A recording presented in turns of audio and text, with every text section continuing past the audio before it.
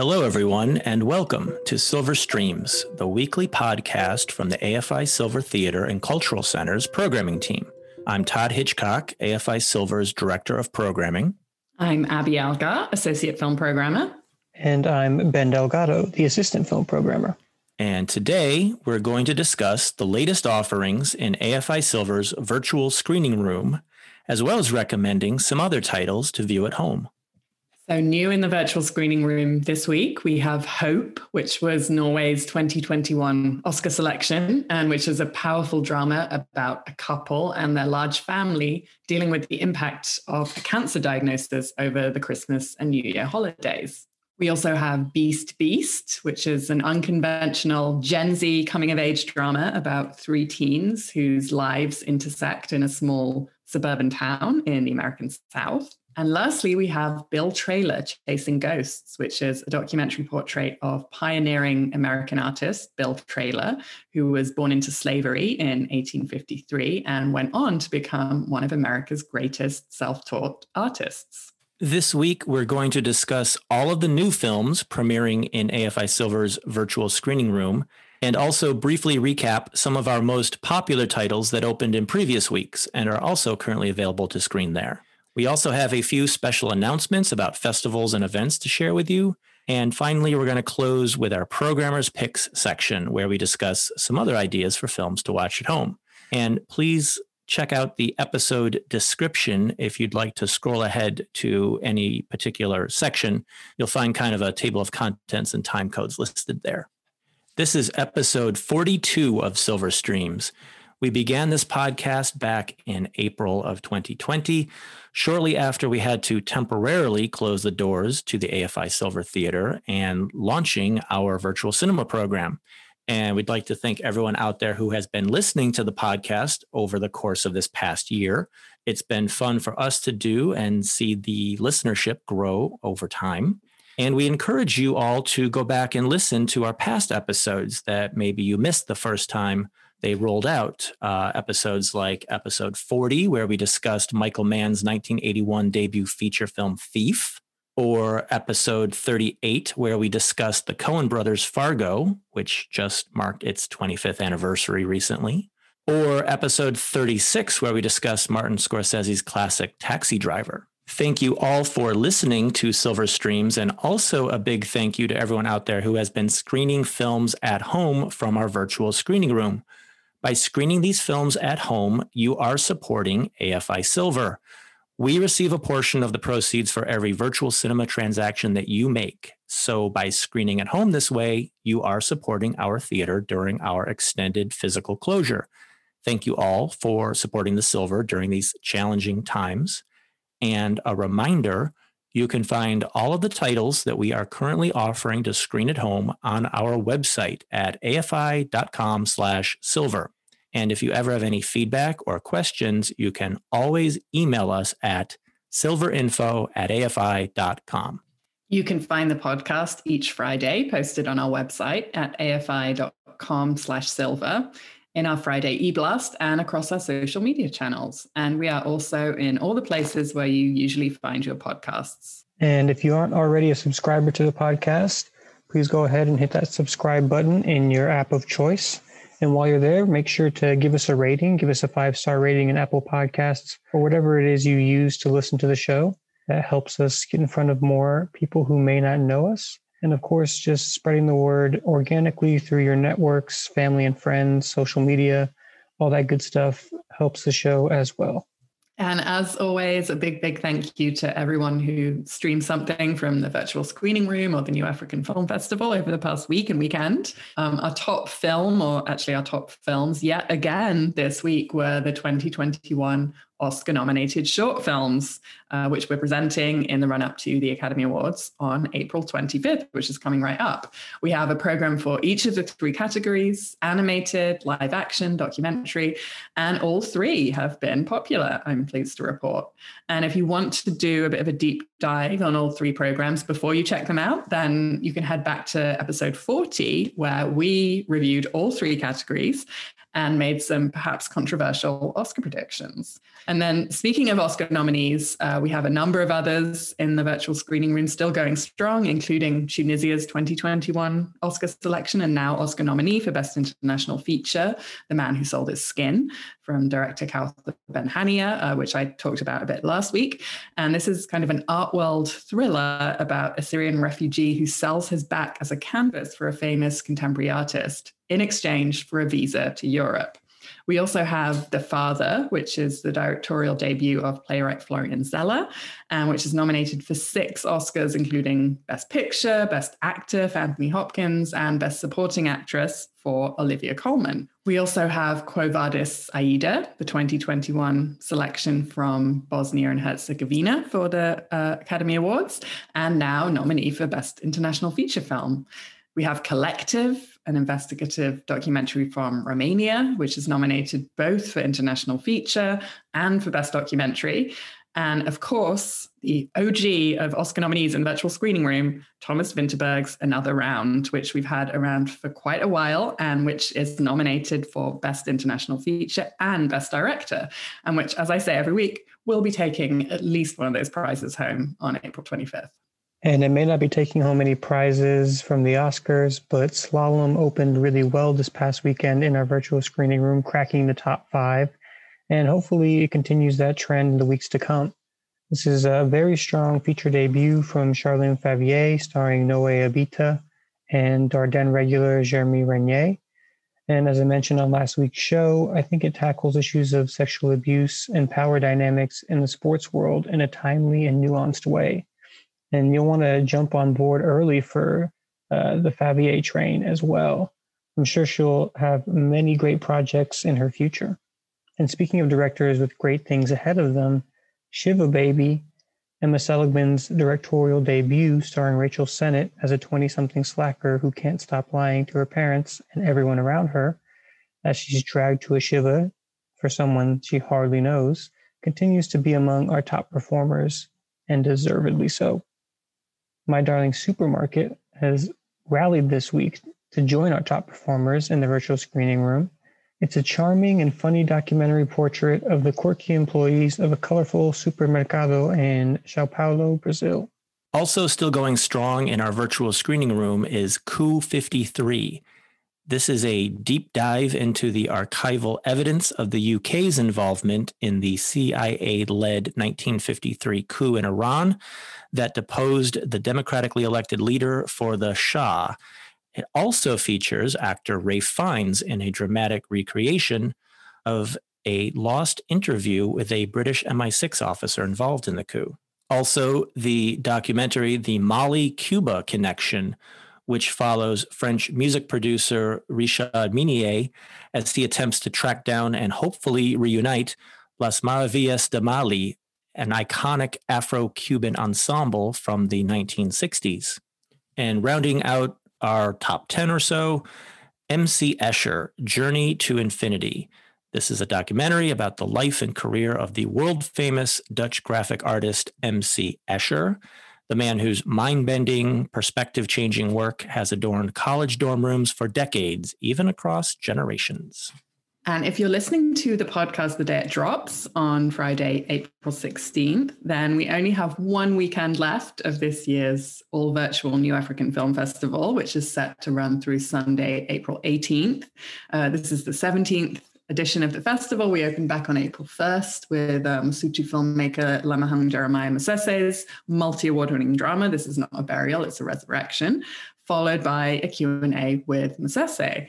And all 33 films in the festival, including this one, will remain available through Sunday, April 18th. So don't worry if you're late getting started. I think you could get through at least half the lineup in the next few days if you're up for a challenge.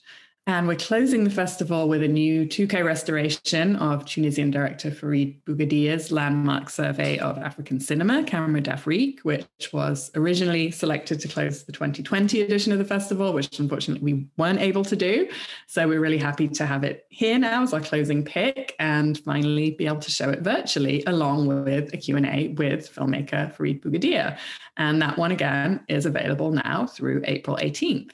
And we also have an audience award this year. That's going to be announced on April 18th, earlier in the day. So watch out for that announcement. And maybe if you missed everything else, you can at least catch the audience award winner on Sunday. And it's your last week to catch the slow burn thriller Madre as part of our Spanish Cinema Now Plus series, co-presented with Spain Arts and Culture. That film will end its run in the virtual screening room on April 22nd. But coming up the day after is Fire Will Come, opening April 23rd. The multi-award winning third feature from Oliver Lacks was one of my favorites of last year. It's a hypnotically gorgeous drama that follows an arsonist in rural Galicia fresh out of prison who moves in with his mother. Then we end the series with A Thief's Daughter, which will be available from May 14th through the 30th, the directorial debut from writer-director Belen Funes. It's a working-class drama in the mold of Ken Loach and the Dardenne brothers, with a star-making performance from its young lead, Greta Fernandez, who co-stars with her real-life father, Eduard Fernandez, playing her fictional father in the film, just fresh out of prison, as he tries to worm his way back into her life and the life of her half-brother that are already in very precarious places. Spanish Cinema Now Plus is a lead-up series to the full Spanish Cinema Now Festival, which is coming in June. So be on the lookout for that lineup in the coming months. We also have a newly announced online silent film live stream to tell you about, and that is Camille from 1921. This will be a live stream screening and performance from our friend Ben Modell, providing the musical accompaniment for the film. And this program is co-presented with the Art Deco Society of Washington. It will take place on Thursday, April 29th at 8 p.m. Eastern Time. And like other online silent events that we've done in the past, this will be a pay what you like event. So technically it could be a free event if that's what you'd like it to be. But we are asking for everyone to pay what you're comfortable with and help support the Silver as we continue to present these kind of events online, and look forward to, in the not too distant future, being able to reopen the theater. And we'll have more information about that in the relatively near term here. So once again, it's Thursday, April 29 at 8 p.m. Eastern Time. All of the information appears on our website, afi.com/silver, as far as how to go ahead and pre-register and process the pay what you like component of the event. And this version of Alexandre Dumas's famous novel and play stars producer and actress Alla Natsimova. Natsimova, perhaps best known for her film Salome, which we've presented at the Silver in the past. And here she is opposite a young star-in-the-making Rudolph Valentino. Also, this version of Camille transposes the novel's 1840s setting over to a contemporary 1920s Paris setting. And the fabulous costumes and sets seen here in the movie were designed by Natasha Rambova, who would go on to marry Rudolph Valentino just a few years later. And the look on display here in Camille is aggressively Art Nouveau, Art Deco. Thus, the co-presentation with our friends at Art Deco Society Washington is very much on point. And in terms of the timing of this presentation, April is Art Deco month. So take a look at the Art Deco Society Washington's website, which is adsw.org, where you can read about other events that they are presenting this month throughout the month of April in the lead up to our event together on April 29th, including an online edition of their big annual Modernism show coming up April 23rd through 25th. And you can also check out the ICADS website. That's the International Coalition of Art Deco Societies, where you'll find a listing of all of the events celebrating Art Deco month that are taking place worldwide. And that's ICADS, ICADS.info. And we've also just announced an online screening series called Lem 2021 I've Seen the Future, which is a Stanislav Lem Centennial screening series. And the series is going to kick off on April 30th and run through June the 10th. This year, 2021, marks the centennial of Polish writer Stanisław Lem's birth. Lem's famous for his many sci-fi novels, including the one on which Andrei Tarkovsky's famous 1972 film Solaris is based on. AFI Silver Theater will be co-presenting this online film series in collaboration with the Polish Film Festival Miami and the Embassy of Poland in Washington, D.C. And you can check out our website, afi.com/silver, to find the full details on this excellent series. We'll be presenting both versions of Solaris, so both Tarkovsky's and Steven Soderbergh's 2002 version starring George Clooney and Viola Davis, as well as the recently restored Ikari XB1, which is going to be making a return engagement to our virtual screening room in case you missed it when we presented it earlier this year, as well as a few rarities. So again, you can find all of the details on the Lem series on our website, afi.com/silver. So that's what's coming up for special events and series and festivals. Here are the new films we have debuting in the virtual screening room this week. So first up, we have Hope, which is coming to us from Kimstim. And Hope is the second feature of Norwegian writer and director Maria Sodal, following her 2010 debut Limbo.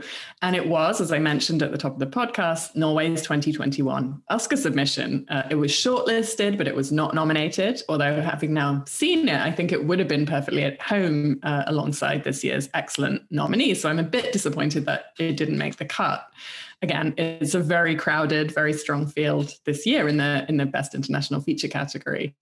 I'll also mention that Maria Sodal is married to Norwegian director Hans Petter Moland, who directed last year's Norwegian Oscar submission, Out Stealing Horses, which, like Hope, stars Swedish actor Stellan Skarsgård, and also, like Hope, we featured in our virtual screening room. So Hope is a very personal, semi-autobiographical story based on director Maria Sodal's own experience battling brain cancer and miraculously surviving to tell the tale.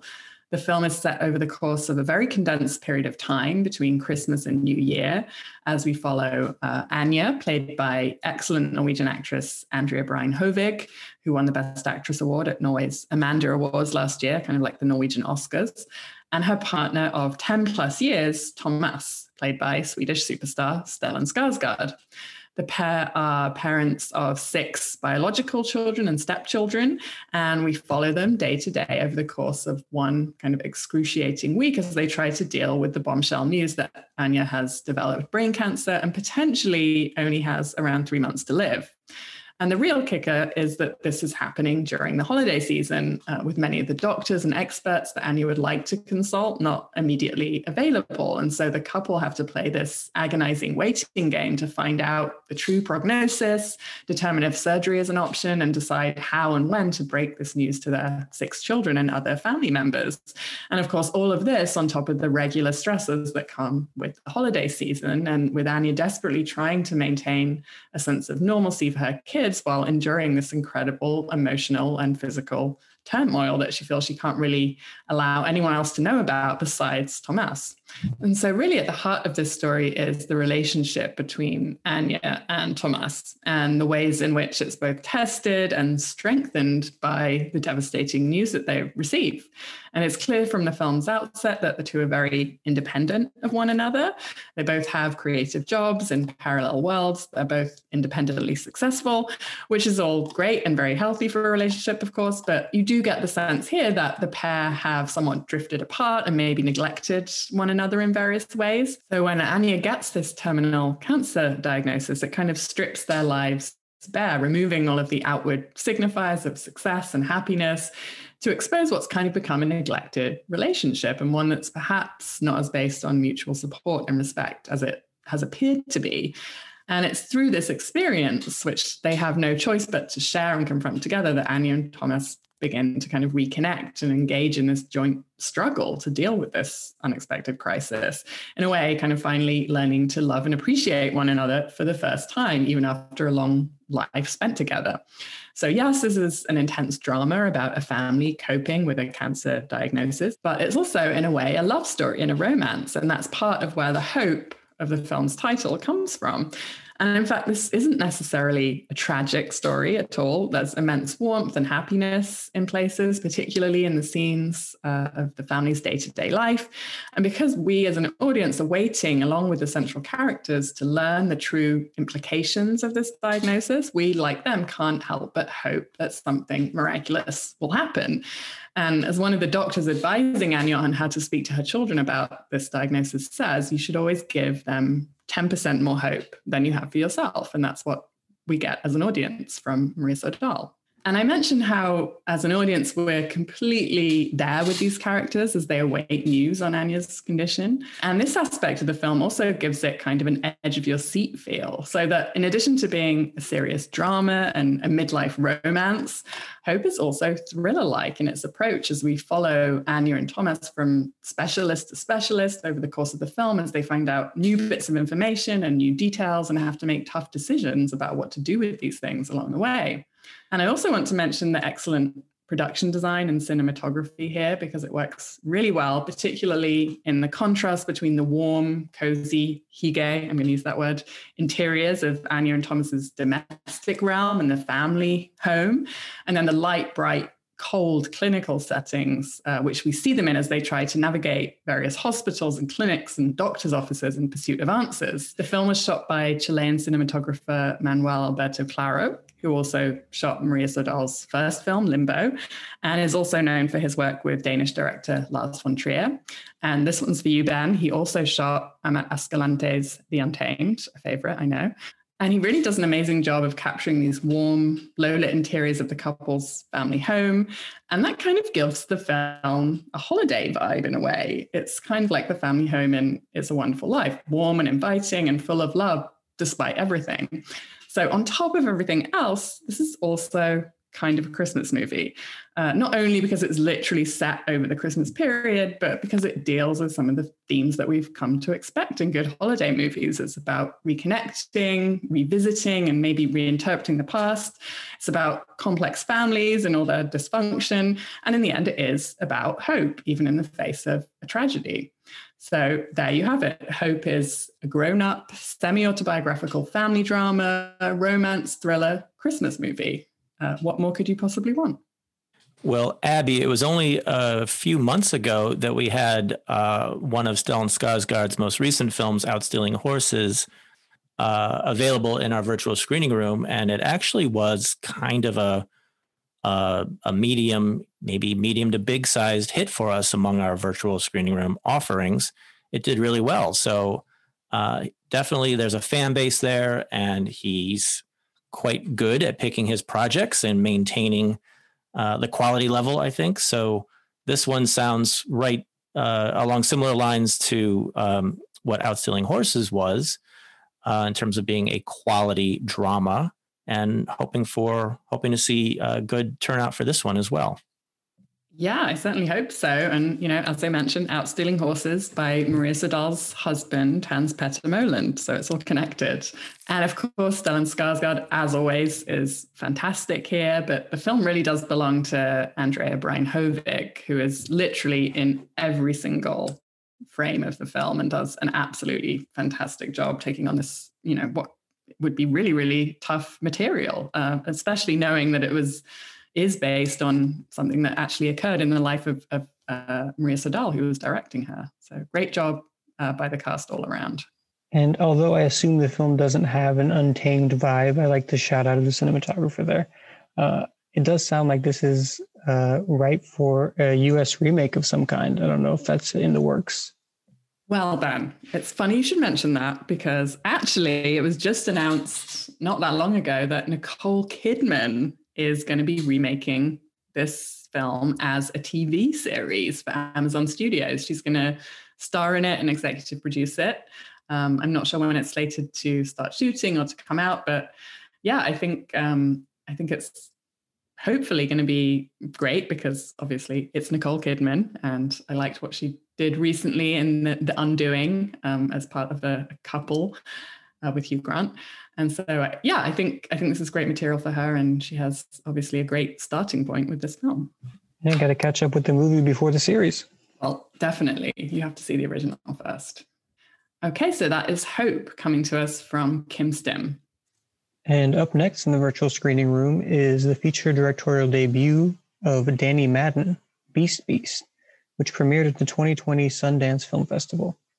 The film was executive produced by Jim Cummings, who longtime listeners may recall me mentioning in one of our early programmers picks for his feature debut Thunder Road. And like Thunder Road, Beast Beast started out as a South by Southwest award-winning short by the name of Krista that was fleshed out into a feature. Director Danny Madden wanted to explore more of the character in that film, Krista, in that short, while incorporating some issues of gun violence that he was seeing in the news. In Beast Beast, we follow Krista, a popular theater kid in the small southern town of Peachtree City, Georgia, who is taken by new student Nito, a skateboarder with a pretty active Instagram account. We also follow a third student, Adam, a YouTuber with a specialization in all things firearms. And all three of these students are dealing with their various problems in their home lives, but they find escapes in their personal passions. Krista can't seem to find common ground with her parents, but excels in her school's theater group and is always bursting with energy. Nito lives with his deadbeat dad, who kicks him out of the house occasionally to have women over, so he ends up being kind of a loner in a new town, but is quickly brought into the fold after an eventful house party and a budding relationship with Krista, who is initially intrigued by him when they run into each other at their lockers, but really takes an interest after seeing his pretty impressive skateboard videos. Adam is more of a true outsider and is laser focused on building a career out of his YouTube videos. He's also adamant about gun safety and never operating a firearm in an emotional state. But he's quick to remind everyone that he's not just talking about hunting. He believes in guns being a valid and even a necessary form of protection. The three stories of these Gen Z kids collide with moments of joy and tragedy, and a kinetic camera that matches the energy of all the characters. Characters that are three-dimensional and with their own humanity. Madden was explicit in his desire to make sure that all the kids felt real, never like caricatures. He wanted to capture a sense of intimacy, so he shot in his hometown using his own neighborhood, his own school, his home, and even his brother, Will Madden, who plays Adam here. As a result, there's not an ounce of insincerity on screen, and I can see how this earnestness might turn off some viewers, but for me, it felt authentic to the story and to the characters here, and of course to the high school experience. And that vulnerability mixed with the inventive and propulsive camera work grounded what could have easily been a run-of-the-mill after-school special. The actors are also key to the film's success. Shirley Chen is reprising her role as Krista from the award-winning short, and does a really good job carrying the film as the ostensible lead. And of course, having to play an actor on screen, which is always tough to pull off. Acting while acting. Jose Angeles plays Nito, and was previously more of a stuntman, playing Steven Yeun's stunt double in Sorry to Bother You, which tracks considering he was the 2017 world champion sign spinner. He also specializes in parkour skateboarding, which we get to see plenty of here. And Will Madden, as I mentioned, brother of Danny, served as almost a second writer on the film, doing tons of research for his character Adam and diving headfirst into gun culture and YouTubers. He's also by far the most experienced of the cast, with nearly 30 projects over a decade. Beast Beast is a perfect addition to the crop of indie films coming out of the South that's really been led by Jim Cummings in the past few years. So if you like the sensibility of films like Thunder Road, or you just want to give a chance to a promising young voice, I suggest checking out this new film in our virtual screening room this week. Well, Ben, you know I love a good high school movie, like the one we're going to talk about later on the podcast as our pick. And actually, Gen Z has had some really good ones so far. We've got Booksmart and Edge of 17 and 8th Grade. And so it sounds like this one is another great entry into the Gen Z teen movie canon. Definitely another good entry into the Gen Z movie canon. I like all those movies you mentioned, so I hadn't really thought of it in terms of that existing, but now that you mentioned all of them together, yeah, there's a little canon forming, and this is a nice one to add to it, a much more indie, low budget film, and maybe a little bit more dramatic than in those films that you mentioned, but a good one nonetheless. And hopefully we'll see some more interesting stories coming out of the Gen Z. I'm sure we will. All right, so that is Beast coming to us from our friends at Vanishing Angle. So the final film we have opening in our virtual screening room this week is the documentary Bill Traylor, Chasing Ghosts. And this is a documentary by filmmaker Jeffrey Wolf about the African-American self-taught folk artist Bill Traylor, who was born into slavery in pre-Civil War Lowndes County, Alabama in 1853. Traylor worked as a farmer through most of his long life. He died at age 96 in 1949, and it was only in his later years, his 80s even, that he began drawing and painting. Traylor exhibited his work in his 90s, which was the 1940s, but it wasn't until many years later in the 1970s and 80s that Traylor's work reached a wider audience, and he became recognized for his visionary drawing and painting. And Traylor's work was recognized for the way that it combined folk art tradition with modern and occasionally abstract approaches, all done with a singular, very personal, and one-of-a-kind style. Usually working with repurposed cardboard and poster board, Traylor's art featured iconic imagery used repeatedly across works and in various combinations. These included depictions of dogs, horses, and other livestock, top-hatted men, local Montgomery, Alabama landmarks, and other mostly local plants and animals, which all seem to carry symbolic meaning as represented here by Traylor. His earliest works might focus on single subjects, again done in somewhat of an iconic style. His later works combined a number of these figures in often tumultuous compositions, often with a real sense of dynamism and movement to them, as well as interesting hybrid plant-animal figures. Depictions of alcohol bottles and jugs appear frequently, as do quarrelsome men and women. Traylor was encouraged in his work and supported early on by a local Montgomery artist named Charles Shannon, who provided Traylor with art supplies and helped to organize his first local exhibition in 1940. And Shannon would be instrumental in getting Traylor's work exhibited many years later in New York City in the late 1970s for a solo gallery show. And things really took off from there with some purchases, donations to the Montgomery Museum of Fine Art, and inclusion of some 36 Traylor pieces in a landmark 1982 show at Washington, D.C.'s Corcoran Art Museum, which was called Black Folk Art in America, 1930 to 1980. And many exhibitions at various museums have followed since, including most recently in 2019, the retrospective Between Worlds, The Art of Bill Traylor at the Smithsonian Museum of American Art. There are a number of interviewees here in the documentary who help to tell the Bill Traylor story, as well as a steady stream of images from Traylor's amazing works. And among the very knowledgeable people interviewed that we hear from here are Richard J. Powell, who is a professor of art and art history at Duke University, Howard Robinson, who's a history professor and archivist at Alabama State, writer and musician Greg Tate, who's also a very good interviewee in the documentary Summer of Soul, which recently won multiple awards at the Sundance Film Festival, Leslie Umberger, who is a museum curator for the Smithsonian at the American Art Museum, and also who curated the 2019 Bill Traylor retro there, and Roberta Smith, the co-chief art critic at the New York Times. We also hear from Russell G. Jones and Sharon Washington, two veteran actors who act as storytellers here relating the Bill Traylor story from on stage. Also artist Radcliffe Bailey and several of Bill Traylor's descendants. The documentary also features some really beautiful, evocative photographs of people both in rural or farm settings and in the city from the early 1900s through to the 1940s in various places in Alabama. I noticed that various museums and archives are credited for where the photographs came from, but also by name photographers Horace Perry and Mary Morgan Keep.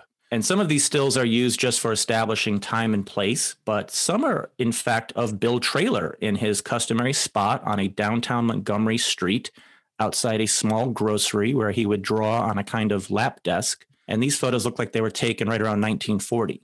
I learned quite a bit about Bill Traylor's life and art here and the place and time where he spent his long life, stretching from before the Civil War to just after World War II. And all of this helped me to better appreciate his wonderful art. So for anyone who enjoys art history and art documentaries, something that we've featured quite a few of recently, the past several months, this film is a must-see. So please do check out Bill Traylor Chasing Ghosts. Well, Todd, I got to see the Bill Traylor retrospective at the Smithsonian in 2019, I think. And that was surprisingly the first ever retrospective of his work. And it was really, really incredible and very extensive, and especially eye-opening for me since, yes, even as an art history graduate, I wasn't really aware of Bill Traylor and his importance in the history of modern art in America. So hopefully that exhibition and this documentary will kind of set the record straight and get Traylor on more art history syllabi. Yeah, agreed. And I think the documentary will help people to understand the full context of his life and where it took place and the times in which he lived and how that informs the art that he made. And then as far as what you said about the timing of finding out, I think people are in the process of finding out about Bill Traylor. And that's not uncommon in art history, of course, that the art is seen by more people, appreciated by more people, often many decades after the artist is no longer with us. And I think the combination of that really big retro a couple of years ago and this documentary, it really feels like kind of a moment of more people finding out about Bill Traylor and appreciating his art. So yeah, hopefully that will include some people who view the documentary with us starting this week. Yeah, and after you check out this documentary, if you haven't already, of course, as Todd mentioned, we have a few other art history documentaries in the virtual screening room, including one on David Wojnarowicz, another one, Gustav Stickley and MC Escher. So a lot to choose from in the virtual screening room in the way of art history documentaries right now. Okay, so once again, the documentary is Bill Traylor Chasing Ghosts, and that is coming to us from our friends at Kino Lorber. Okay, so that's what's new this week in AFI Silver's virtual screening room. In addition to discussing the films that we have available as virtual cinema, each week we also like to discuss some other ideas for films that you can view at home, this being our Programmer's Picks section. And today we're going to discuss a film that was released 15 years ago in 2006 that imported film noir tropes and a kind of underworld argot into a teen movie with a high school setting. It was a quirky combination that yielded a distinctive and unique film, although one that could perhaps be seen as part of a stealth trend for doing genre mashups at the time. And it was a debut feature film that launched its young writer-director on a significant, still evolving filmmaking career. If you want words, we're talking about Brick, starring Joseph Gordon-Levitt, written and directed by Rian Johnson. Brendan? Emily? I really screwed up. Screwed up how? The brick. What? I didn't know it was bad, but the pin's on it now. You gotta help me. Slow down now. This isn't good. No. Emily said words I didn't know. Tell me if they catch. Brick? No. Tug? Tug might be a drink, like milk and vodka. Pin? You know the kingpin. Dope runner, right? Big time. What are you gonna do? She asked for my help. I just want to know she's okay. So what's first? I'm gonna start shaking things up. So Brick was awarded the Special Jury Prize for Originality of Vision at Sundance in 2005, more than a year before the film would actually hit theaters in April 2006. And I think that description, originality of vision, really hits the nail on the head for this film. As Todd mentioned, hard-boiled neo-noir, complete with femme fatales, gangsters, a lonely anti-hero hell-bent on getting answers, but it's all set in a sunny Southern California high school among its teenage students, all of whom speak in this stylized 1940s, updated for the 2000s, underworld jargon drawn from classic film noir with a dash of invented Southern California slang. And so Brick completely flips audience expectations about both of the genres it was going for, the film noir and the high school movie. And in doing so, create something really unique, not a parody of either genre, not an homage to either genre, not really a deconstruction of either genre, but instead a straight up, bona fide 40s style detective story transposed to a mid-2000s Southern California high school. And somehow, even though it definitely shouldn't, it does actually work. It's kind of like Clueless, updated for the noughties with hard drugs, murder, and gang affair instead of matchmaking.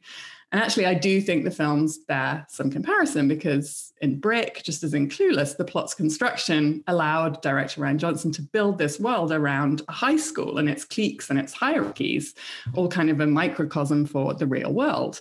And we get this as our anti-hero, Brendan Fry, embarks on an investigation that takes him on a tour of the school's different social circles, the jocks, the sinners, the theater kids, the popular rich girls, all standards for high school movies.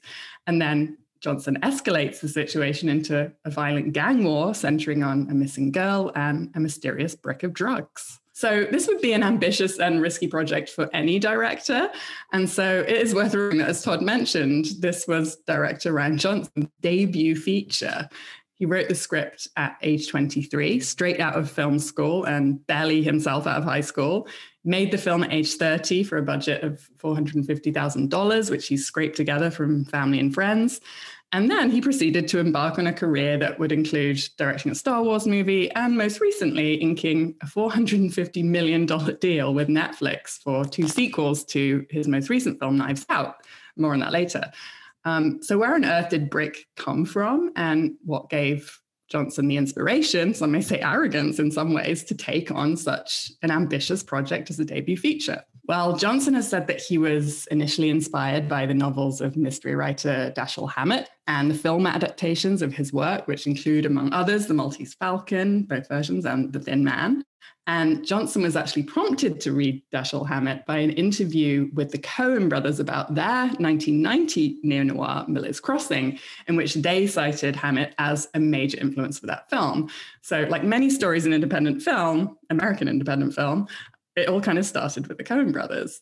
And Johnson subsequently attempted to read everything Dashiell Hammett had written. He then wrote his script for Brick, fresh out of film school, first as a novella in the style of Hammett, and then into a full script, which he worked on for 7 years to get made. The high school setting of the film, I think, in part was down to budget or lack thereof. Johnson wasn't going to have a big production design budget to create the look of a classic period film noir or to hire older, more established actors. And I think also in part because he saw this trend of high school set movies of the era and smartly, I think, wanted to capitalize on that while creating something new and completely unique. And I do also think that high school is kind of a perfect setting for a story like this, in that it allowed Johnson to kind of create this fantasy world, which is what most high school movies do. In this case, more a fantasy underworld, and then really let his imagination run wild. And what we get with Brick is this kind of heightened, almost surreal reality. And as Johnson said about this in one interview, Brick is to high school as Gotham City is to New York City. It isn't the way high school was, but maybe it's a little bit closer to the way high school felt. And that's so true. A high school setting is kind of the ideal place for this heightened drama of film noir to play out. It's a time when everything feels monumentally important, everything is ultra dramatic, everything's a life or death situation. And Brick really cleverly dramatizes that emotional memory of high school with humor, certainly, but without really mocking or belittling any of those feelings. So once Johnson had determined this particular setting, this high school setting for his film noir, he then had to find a way to signal this genre within the context of high school. And of course, for budget reasons, that wasn't going to be achieved with elaborate sets and production design and costume design. The film was going to be shot on location in San Clemente High School, which was Johnson's high school, by the way, and in the surrounding kind of suburban area. It was going to be sunny most of the time. And for the most part, it was going to be shot during the daytime with characters wearing clothing typical of early 2000s high schoolers. So basically, it was going to lack many of the visual cues associated with film noir. So instead, Johnson decided to rely heavily on the film's dialogue to signal the genre, with this mix of period jargon and detective slang. And as I mentioned, Johnson's own creative additions to SoCal slang, coming from the mouths of what would otherwise be just pretty standard 2000s teens. And apparently, while the film itself was shot in just 20 days, Johnson and the cast had to put in about 3 months of prep and rehearsal work prior to this in order to really nail this dialogue, which is key to the film, and which I know is not for everyone, but personally, I think it absolutely works. And so here's Brendan, played by Joseph Gordon-Levitt, questioning stoner burnout Dode, played by Noah Sagan, about the whereabouts of their mutual ex-girlfriend, Emily, the woman at the heart of the film's mystery. Kara told me you know where M's at. Uh-huh. And why are you looking for M? She asked for my help. Uh-huh. Well, listen, man, I got plenty on my plate without dealing with some jilted ex. It's not about that. Or whatever it's about, act smarter than you look and drop it. Where's she at? You better get while it's good.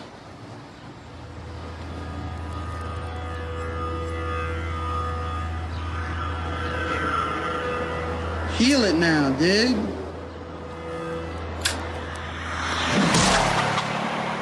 Throwing at me if you want, Hashhead. I got all 5 senses, and I slept last night. That puts me 6 up on the lot of you. It's easy, bro. And then while the film doesn't have flashy production design or, the typically exaggerated light and shadow associated with film noir, that's not to say it doesn't look great. It was all shot in 35mm. It makes use of lots of innovative camera tricks. And there's definitely a certain visual flair that elevates it above what you might consider a typical high school drama. And Johnson and his cinematographer, Steve Yedlin, have cited, among others, Sergio Leone's spaghetti westerns, Roman Polanski's 1974 neo-noir Chinatown, and the wide open spaces that we see in these films, as opposed to the tighter, more urban spaces we might see in classic film noir, as providing many of Brick's visual cues. Brick, of course, also owes a debt to some of the quirky, dark teen genre films of the past, as well as being a part of a kind of renaissance of those films that started in the mid-90s and went into the early 2000s. River's Edge and Heathers come to mind as particularly stylized teen crime films of the 80s that couldn't have been far from Johnson's mind when deciding to set the film in a high school. River's Edge from 1986 stars, of course, Crispin Glover, Keanu Reeves, Ione Skye, Josh Richmond, Roxana Zal, and Daniel Roebuck as a group of high school students who have to deal with the aftermath of murder when it's revealed that Roebuck's character killed his girlfriend. Heathers came a bit later in the 80s, in 89, and stars Winona Ryder as Veronica, the disillusioned member of the popular rich girl clique, along with 3 girls named Heather, who falls for the murderous Christian Slater as JD. Heathers can get pretty dark, but it's always firmly a dark comedy, with the murders being played off as elaborate suicides. And both these films won the Best Feature at the Independent Spirit Awards in their respective years, and paved the way for the films of the mid-90s to early 2000s that took on the whole kids and adult situation film or the teen genre mashup, but maybe with a tad more seriousness, even if they can veer into the campy area. 1998 was the year of The Faculty, Apt Pupil, and Wild Things, kind of a banner year for these movies. The Faculty is Robert Rodriguez's 4th film and stars Elijah Wood, Josh Hartnett, Clea Duvall, Jordana Brewster, and even Usher for good measure, if you want to talk about 90s stars. It's firmly in the genre world, specifically sci-fi, with an alien invasion taking over their high school. Apt Pupil is a crime thriller based on a Stephen King novella in which Brad Renfro, as a 16-year-old neighbor to Ian McKellen, blackmails him, suspecting that McKellen is a Nazi war criminal. And then there's Wild Things, starring Neve Campbell, Denise Richards, and Matt Dillon, also Kevin Bacon in that movie, where the neo-noir high school mashup starts to appear. Although the film is probably not remembered as a neo-noir or a detective story, it's definitely more of an erotic thriller, and at the time and even now, just remember for the salacious content, not necessarily the detective story elements. And speaking of erotic thrillers, in '99, we saw the release of Cruel Intentions, starring Ryan Phillippe and Sarah Michelle Gellar as a pair of vicious step-siblings from an elite Manhattan prep school who make a bet to see who can take the virginity of the new headmaster's daughter, played by Reese Witherspoon. This is kind of dangerous liaisons in high school for Y2K. And if we jump ahead into that Y2K, into the new millennium, just a few years to 2002, the year before production began on Brick, you get one of the more critically panned efforts of the genre, the psychological thriller Swim Fan, in which a one-night stand with an obsessive fan of a high school swimmer becomes deadly. So leading up to this moment of Brick, there are certainly a lot of dark teen films, things I didn't mention, things in the genre mashup world, with varying levels of success, but I think none were quite as faithful to their genres, to the forebears that they were pulling from, as we have here in Brick. So for all of the unique aspects that make Brick stand out as kind of a one-of-a-kind film on the one hand, on the other hand, as Ben just recounted, it can be seen as part of a trend that was taking place in the years leading up to this of that kind of genre mashup of teen movie combined with another genre, in this case, film noir or neo-noir. And when we say that a film is incorporating noir or neo-noir style, we should pause to define our terms at least a little bit. So to go all the way back to the beginning, film noir is the term coined by French journalist Nino Frank to describe a trend and style exhibited by certain Hollywood films, which he first applied to a handful of films he got to see in 1946, shortly after World War II, when U.S. films could once again be shown in now liberated France. And the films that he was specifically talking about when he coined this phrase were The Maltese Falcon from 1941, Laura, Otto Preminger's Laura from 1944, Murder My Sweet from 1944 as well, and Billy Wilder's Double Indemnity, starring Barbara Stanwyck and Fred MacMurray, also from 1944. And the fifth of the five films that he reviewed as a batch, The Woman in the Window, directed by Fritz Lang, again, a film from 1944.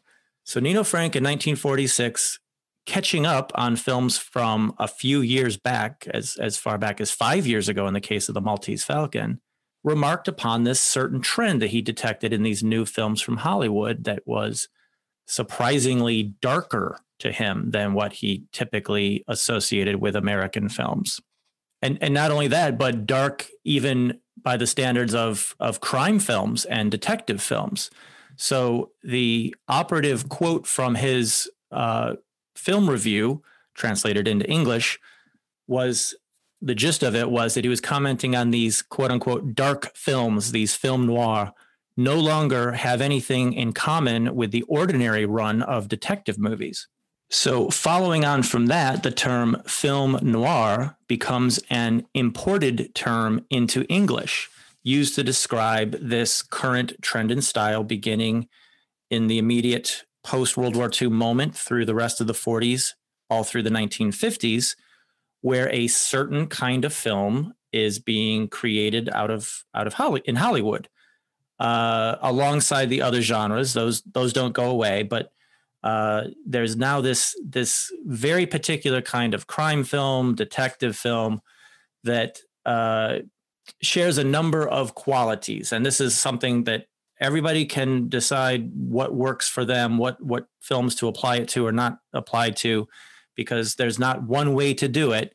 Again, it's a general trend among a certain kind of film that shares a number of themes. And among the ones that seem to most frequently occur and that most people would agree would mark a film noir would be things such as a dark romanticism, but very unsentimental, bordering on cynical. Definitely cynical about the ways of the world and society, undercutting any kind of boosterish American dream narrative. Often the plot involves a descent into criminality. Foster Hirsch, who has written authoritatively on film noir and neo-noir, For him, that is very much the quintessence of noir. For otherwise law-abiding citizen to for whatever reason find him or herself falling into criminality, and often alongside that, psychological or emotional trauma being an ingredient here. Other times, it's the ancient standby mainstay vices of greed, jealousy, and lust. And then finally, on the visual side, a visual aesthetic that enhanced this dark vision, often making use of shadowy chiaroscuro. There are other ingredients to be sure, including the debt owed to styles displayed by French cinema of the 30s and German expressionism, including the fact that so many emigre filmmakers from those countries were now practicing their craft in the U.S. But very broadly speaking, those are the kind of things that would set out these kind of films. Again, not all crime films are film noir. Not all detective films are film noir. But for those that have some combination of the qualities I was just describing, that's what makes film noir the unique thing that it is. And this initial post-war noir period, the classic noir period, is usually dated from the mid-40s to the very end of the 50s, 1958. You have Orson Welles' Touch of Evil making for a convenient bookend to the original cycle of films. But even if the times had changed, noir never really stopped being a thing. By the early 1960s, films were being made in homage to the original era and style, sometimes very self-consciously so. And thus we have the neo-noir era. And this doesn't just apply to filmmaking. Consider how many comedic parodies on television sitcoms and advertisements that you've seen over the years. It's a recognizable thing, whether or not you've even seen that many 1940s films that would qualify as noir. So having said all that, doing a high school set film with teens in a noir style, as we see here with Brick, was definitely daring.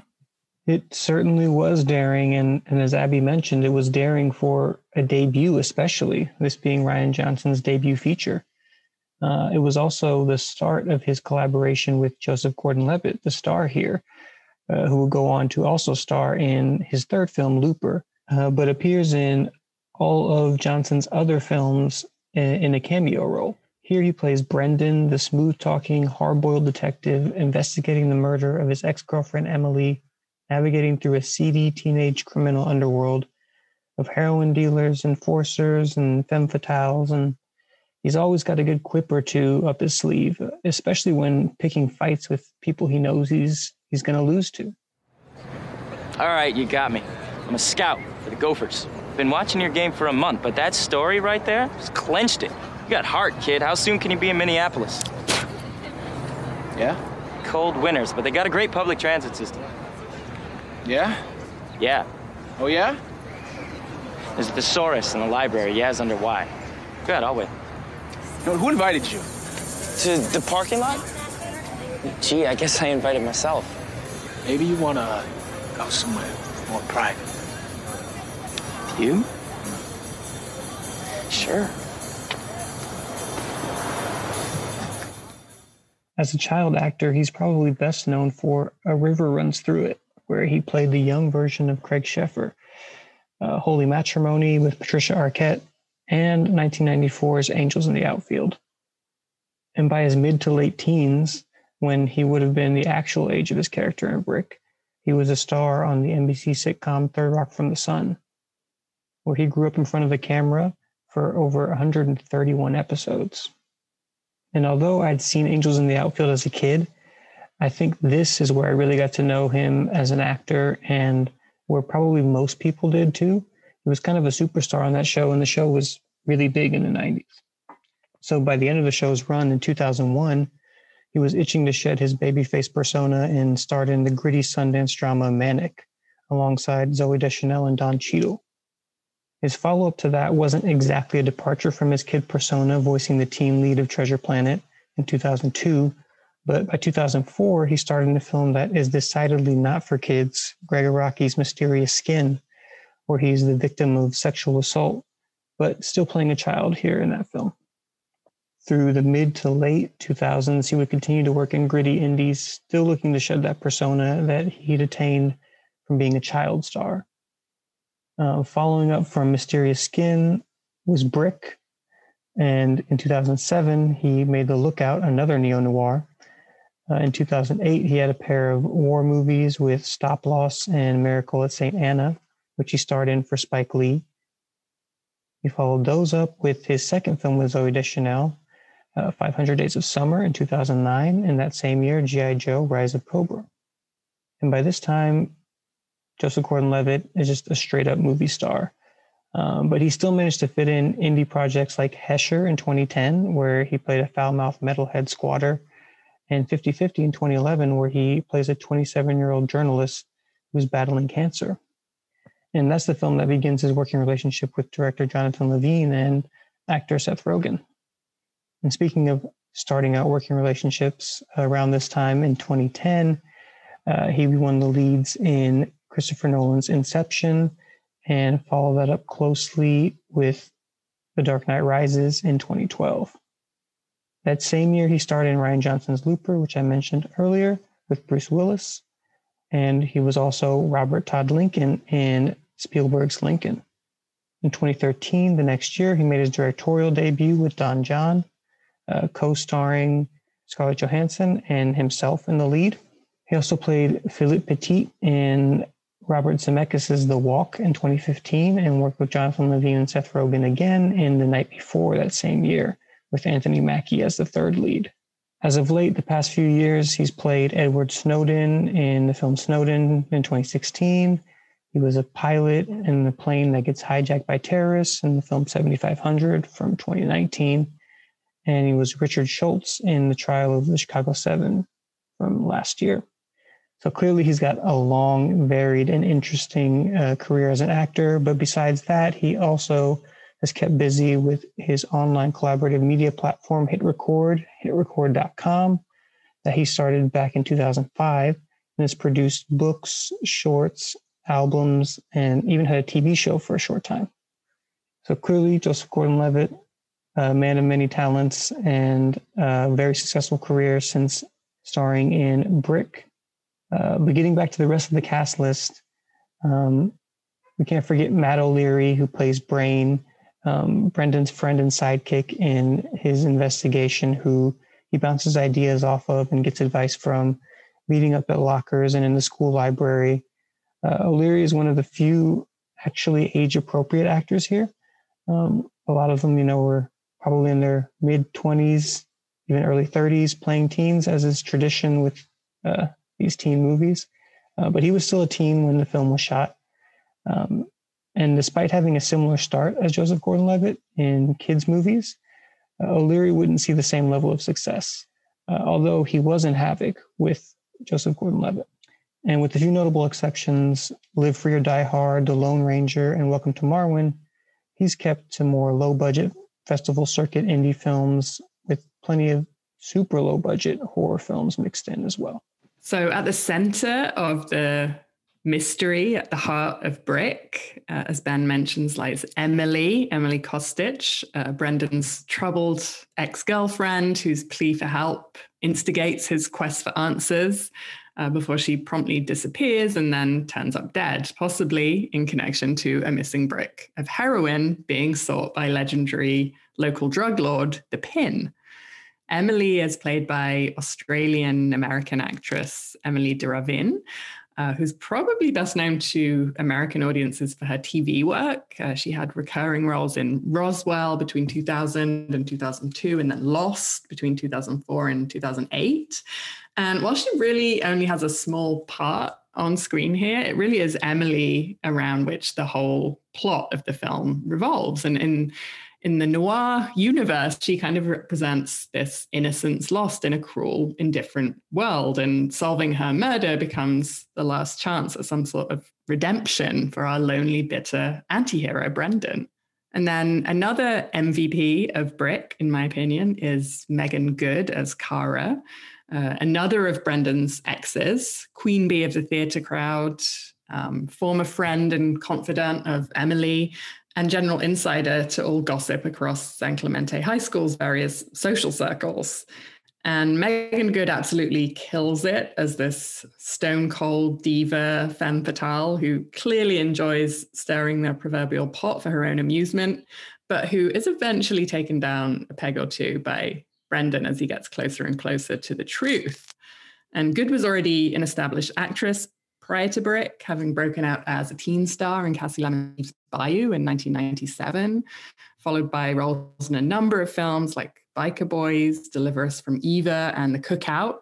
And she's continued to have a prolific film and TV career since Brick, most recently appearing in 2019's Shazam and 2020's Monster Hunter.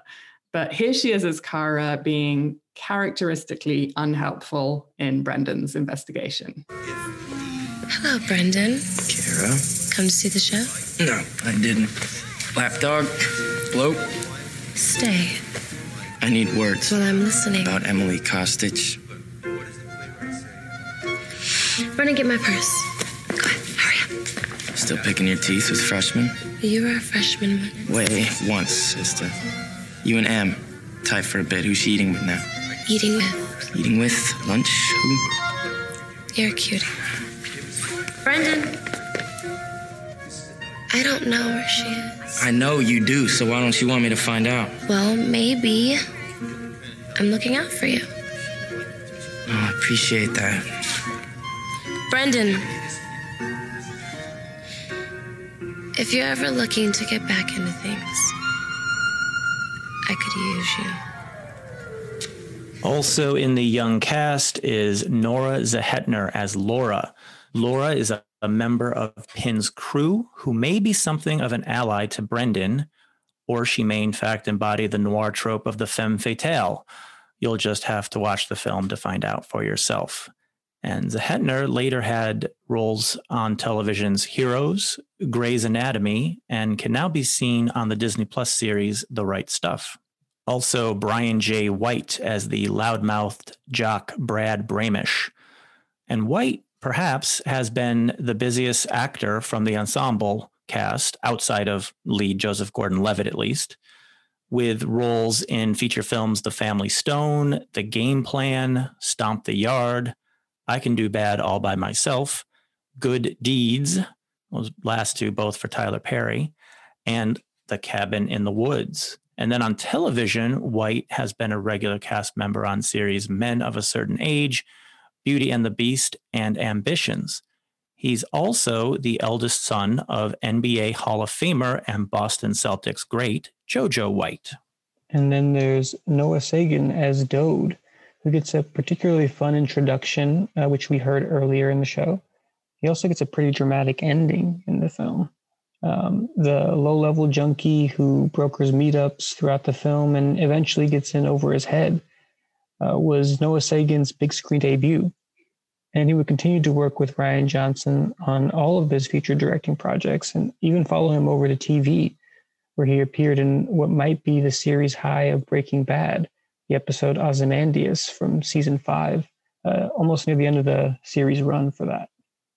But he's also worked on other projects steadily since Brick, projects outside of the Rian Johnson sphere, mostly low-budget action and horror films. But he's really best with Johnson, I think, at least on screen. He's also really good in a recurring role as various different characters from Hollywood history on Karina Longworth's brilliant podcast, You Must Remember This. Well, if Dode is kind of the initial red herring villain of Brick, Brendan's true nemesis in the case, at least until the film's final twist, is the local drug kingpin called the Pin, a mysterious overlord of the high school underworld. And we hear from the brain in one exchange with Brendan before the Pin's identity is really known to them, that the Pin is rumored to be really old, like 26 or something, which hilariously is around the age of most of Brick's cast at the time. But it turns out that the Pin is not actually that different from everyone else in high school. He's just living with his mom and running the local drug market from a lair in her basement, surrounded by hired thugs, which is made kind of all the more amusing and incongruous by the fact that the Pin here is played by Lucas Haas, who was not even a really old 26 at the time, but in fact closer to an ancient 30. But Haas does a brilliant job with this character, making him both menacing, dressed head to toe in black with a cape and a cane to match, but also kind of pathetic and vulnerable at the same time. And he also gives us one of the film's greatest scenes as Brendan and the Pin sit down to parley at the breakfast table while the Pin's mum hovers around offering them cereal and juice and cookies. And Haas, like Megan Good, had already established his career prior to Brick, having broken out as an 8-year-old opposite Harrison Ford in 1985's Witness, followed by a string of roles in the 90s and 2000s leading up to Brick. And then following Brick, he's continued to work prolifically in film and TV, with more recent credits including Christopher Nolan's Inception, Alejandro Iñárritu's The Revenant, Damien Chazelle's First Man, and one of my favorites, Steve McQueen's Widows. And then paired with the Pin as his kind of right-hand man and lead hired muscle is Noah Fleiss as Tug, another of Emily's ex-boyfriends and a volatile hothead who ultimately gets into a gang war with the Pin when the two come to blows after his role in Emily's murder is revealed. And again, like much of the cast in Noah Fleiss got his start as a child actor, in this case in 1993 with Josh and Sam. And he has continued working in film and TV since, maybe not at the level of someone like Joseph Gordon-Levitt, but I think that Brick probably still remains his best known and most memorable role. And rounding out the cast here, we have Richard Roundtree as Assistant Vice Principal Truman.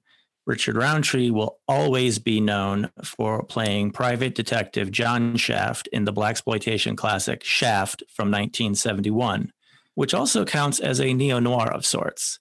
It's always fun to see him turn up in a role, and he's good here as the Assistant Vice Principal, who has a very cop-perp-like relationship with young Brendan.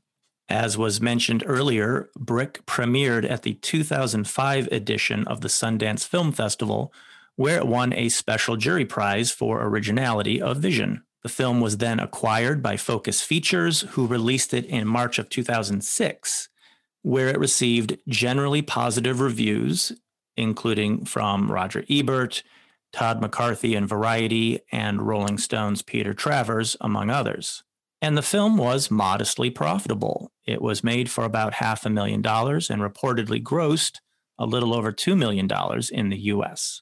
So by no means a massive hit, but the kind of investment and return on investment that the indie film business and specialty distribution is based on. And of course, most importantly, it helped to launch Rian Johnson's career as a writer and director. But beyond the initial release, it also sent the film out into the wider world, where it has become something of a minor cult classic.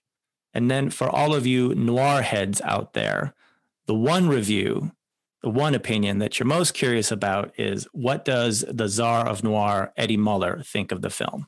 Well, back in 2009, in an interview with the Washington City paper, Eddie Muller said of the film, "I was prepared to hate it, but actually found it smart and amusing." There you go. Take it from Eddie, a man of good taste, smart and amusing. And earlier in the pod, I talked about a handful of the quirky and or dark teen feature films, the mashups that led to Brick, giving the heavy adult subject matter to teenage characters. But for the most part, this has moved over to TV. And even around the time of Brick, it was already going there. The teen detective show Veronica Mars, starring Kristen Bell as the titular private investigator, ran for 3 seasons from 2004 to 2006 and came back in 2014 as a feature film and had a final season for Hulu in 2019. The pop cultural phenomenon that was The OC also premiered in 2004. The drama dealt with issues of class and materialism, with fast-talking teens in the uber-rich Newport Beach. The OC ran until 2007, and Gossip Girl took the torch where it left off that same year, starring Blake Lively, Leighton Meester, Penn Badgley, Ed Westwick, and Kristen Bell comes back again here as the narrator. Based on a popular series of novels, Gossip Girl tackled a lot of the same issues as The OC, but this time in the Upper East Side. And if we jump to today, there seem to be endless series that fit this overall mold of teens and adult situations, starting with the mega hit Stranger Things as a direct 80s nostalgia trip that takes the sci-fi genre to the world of preteens. That one started in 2016 and is ongoing with 3 seasons so far. Speaking of properties rooted in nostalgia, Riverdale makes a teen drama out of the characters from the Archie comics. And then there's the one that tackles teens today in HBO's Euphoria with frank depictions of sex, drugs, love, and trauma among a group of Gen Z high schoolers. And there are way, way more series I could list off and discuss here, but really it seems to be that the gritty teen feature film is far behind us. It's in the rear view. But who knows? Maybe there's a new crop of filmmakers just waiting to create the latest neo-noir or other such genre mashed up film for teens, for Gen Z, inspired by Rian Johnson's debut feature. So when I went back to rewatch this film for the podcast this week, basically 15 years after the first time I saw it, I was a bit concerned about how it would hold up, and that maybe something I thought was really cool and clever 15 years ago wouldn't be so much now. But I have to say that for me, even though I think I was probably seeing kind of the seams of the film's whole film noir in a high school conceit far more this time around, the film really does hold up 15 years later. It's bold, it's visually striking, it still works as a really involving mystery movie, and it still kind of stands alone both within the neo-noir genre and the high school genre.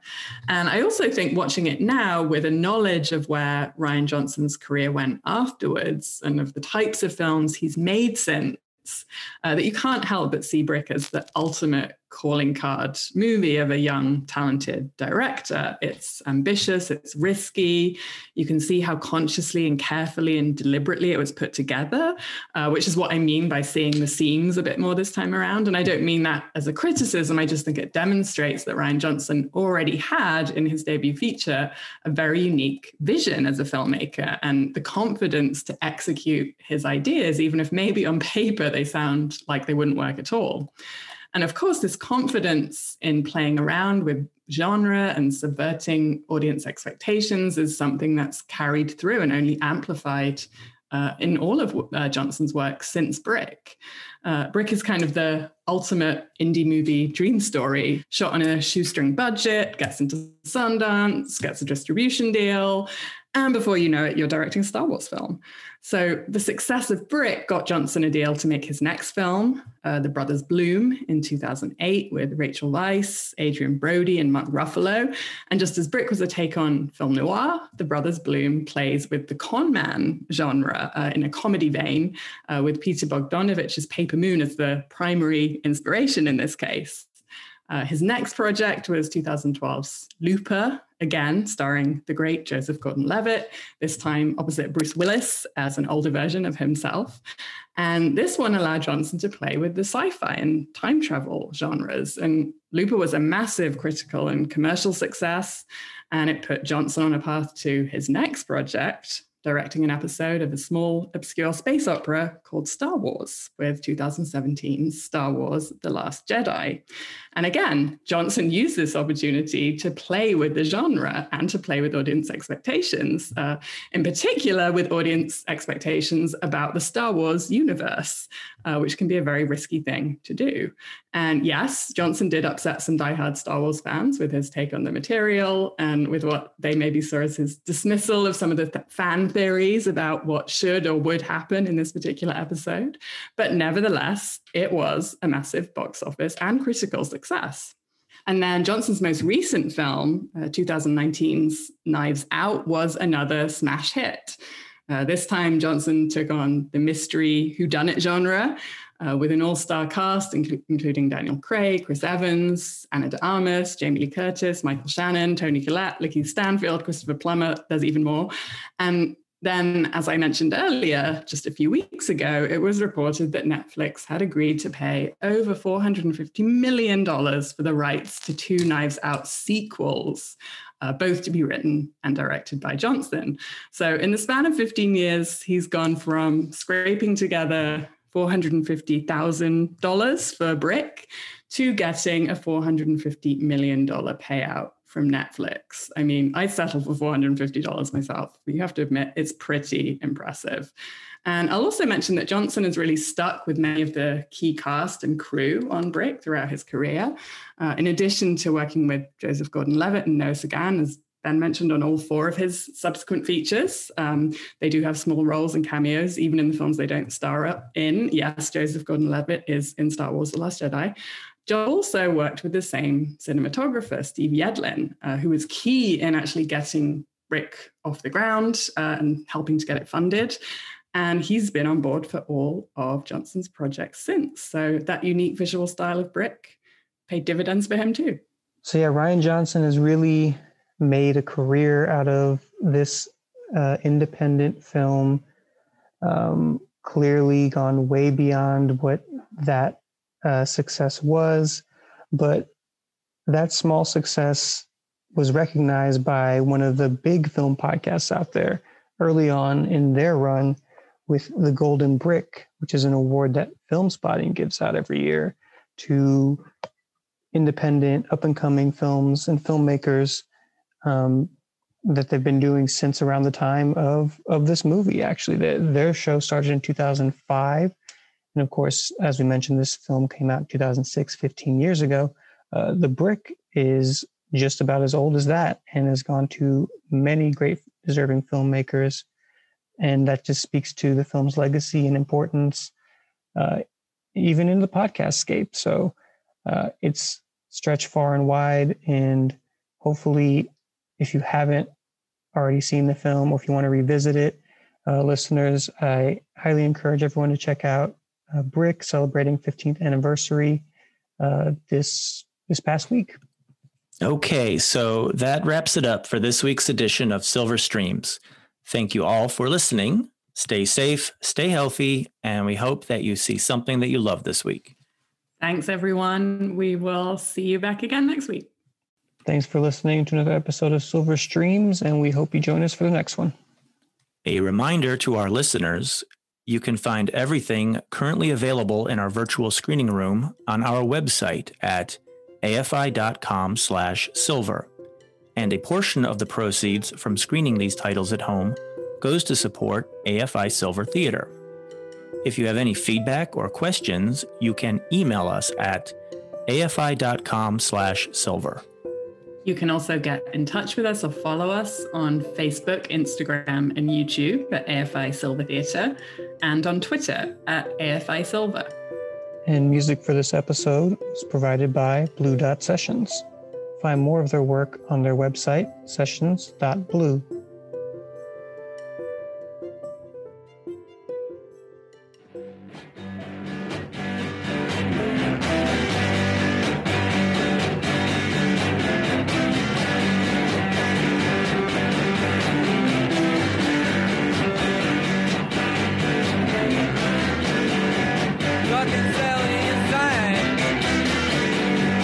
Cooking for the down by